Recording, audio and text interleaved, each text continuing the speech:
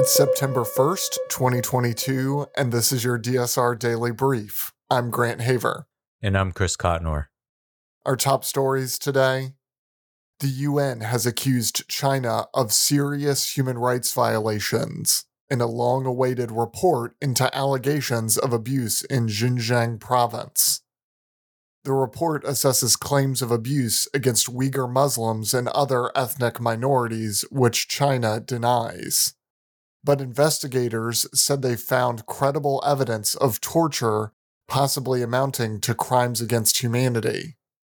The report also found allegations of patterns of torture or ill treatment, including forced medical treatment and adverse conditions of detention, are credible, as are allegations of individual incidents of sexual and gender-based violence.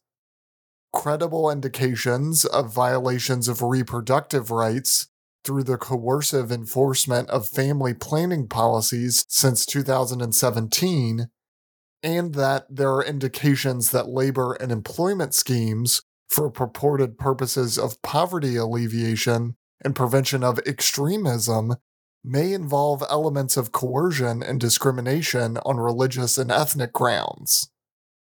None of these findings are surprising if you've been following this story for a while. However, my fervent hope is that this spurs additional attention and efforts to stop this genocide. We obviously have a lot of issues to work through with China, from Taiwan and climate change to the economy. But as the Biden administration has said that we are putting human rights first, that means we have to put Uyghurs first, even if it slows down progress on other priorities. Russia has completely halted gas supplies to Europe via a major pipeline, saying repairs are needed. The Russian state-owned energy giant Gazprom said the restrictions on the Nord Stream 1 pipeline would last for the next 3 days. The Nord Stream 1 pipeline stretches 745 miles under the Baltic Sea from the Russian coast near St. Petersburg to northeastern Germany. The pipeline was shut down for 10 days in July, again for repairs according to Russia, and has recently been operating at just 20% capacity because of what Russia describes as faulty equipment. While some European countries face increasing gas prices and limited supply of gas, Hungary has just signed a new agreement with Russia's Gazprom to send up to 5.8 million cubic meters of gas a day to Hungary on top of the contract quantity already in force, Hungarian government spokesperson Zoltán Kovács said. The first shipment of what U.S. officials assess will be hundreds of Iranian unmanned aerial vehicles has arrived in Russia, according to a Pentagon spokesperson. The U.S. confirms that Russia has received 2 types of drones from Iran, corroborating earlier reports. The drones can be used to conduct strikes, electronic warfare, and targeting, Defense Department spokesperson Todd Brasile told Politico. This initial tranche is likely part of Moscow's plans to import hundreds of Iranian drones of various types, which Russia intends to use on the battlefield in Ukraine. Russia deepening their alliance with Iran is something that the whole world, and especially those in the region, should watch and see as a profound threat, Brasile said. We will vigorously enforce all U.S. sanctions on both the Russian and Iranian arms trade, and we will stand with our allies and partners throughout the region against the Iranian threat. Elsewhere, the International Monetary Fund will provide Sri Lanka $2.9 billion over 4 years to help salvage the country from its worst economic crisis under a preliminary agreement the agency announced Thursday. The arrangement will work to restore financial and macroeconomic stability and debt sustainability, as well as unlock the country's growth potential, the IMF team visiting Sri Lanka said in a statement. The package is contingent on approval from the IMF Management and Executive Board, as well as on receiving assurances from Sri Lanka's creditors, which include countries like China, India, and Japan, that debt sustainability will be restored. The island nation has suspended repayment of nearly $7 billion in foreign debt due for this year.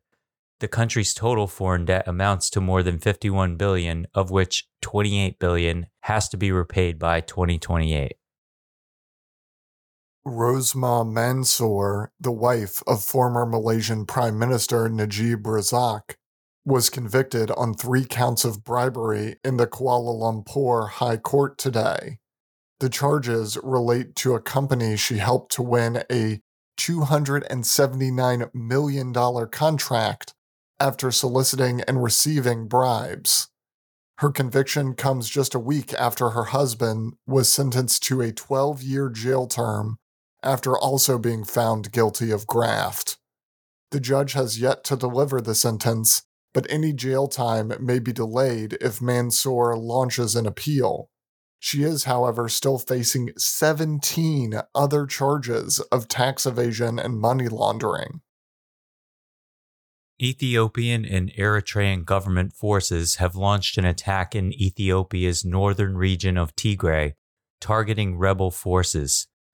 The Tigray People's Liberation Front spokesperson said on Thursday that both nations' forces had attacked rebels in Adayebo in the north of the region. A humanitarian worker in Shire said drivers coming from the area reported cross-border shelling on Wednesday. The conflict resumed last week after a 5-month lull, with clashes on the ground and air raids over Tigray dashing hopes of peacefully resolving the nearly 2-year war. Fighting had been concentrated around the southeastern border of Tigray, with the rebels pushing into neighboring Amhara and Afar regions, sending residents fleeing. Fires in Brazil's Amazon rainforest surged in August to the highest for the month since 2010, government data showed yesterday, surpassing the blazes in August 2019 that drew global attention soon after President Jair Bolsonaro took office. National Space Research Agency, INPE, registered 31,513 fire alerts in the Amazon via satellite in the first 30 days of the month, making it the worst August since 2010, when fires totaled just above 45,000 for the full month. Most of INPE's Amazon fire alerts in an average year come in August and September, considered the burning season in the region, when rains often subside to let ranchers and farmers set fire to deforested areas. Fires in August are up 12.3% from August 2021 and roughly 20% above the average for the month. In lighter news, several live lizards were wrongly delivered to a residence in a village north of New York City. Needless to say, the addressee was quite startled when they opened the box, Port Chester police wrote on Facebook. Police received the call about the reptiles just after noon on Saturday. They posted a picture on Sunday of 3 dark-colored lizards held in a large white container. It was not immediately clear whether there were more reptiles not pictured.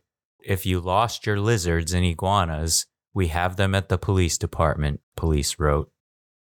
This is a reminder that apparently you can mail anything to anyone. Send reptiles to your friends. Send amphibians to your enemies. That's all the news we have for you today. Be sure to rate, review, and subscribe so that more people can find the show. If you have a tip, topic, or correction you'd like to flag for us, please email us at podcasts@thedsrnetwork.com. Members of the DSR Network will receive an evening newsletter version of the DSR Daily Brief and bonus weekend briefs. Go to thedsrnetwork.com and become a member to make sure you never miss any of our analysis. If you want more in-depth discussion of these issues, be sure to follow the links in the show notes to read our sources and tune into our sister podcasts on the DSR Network. Stay safe and stay tuned to the DSR Daily Brief.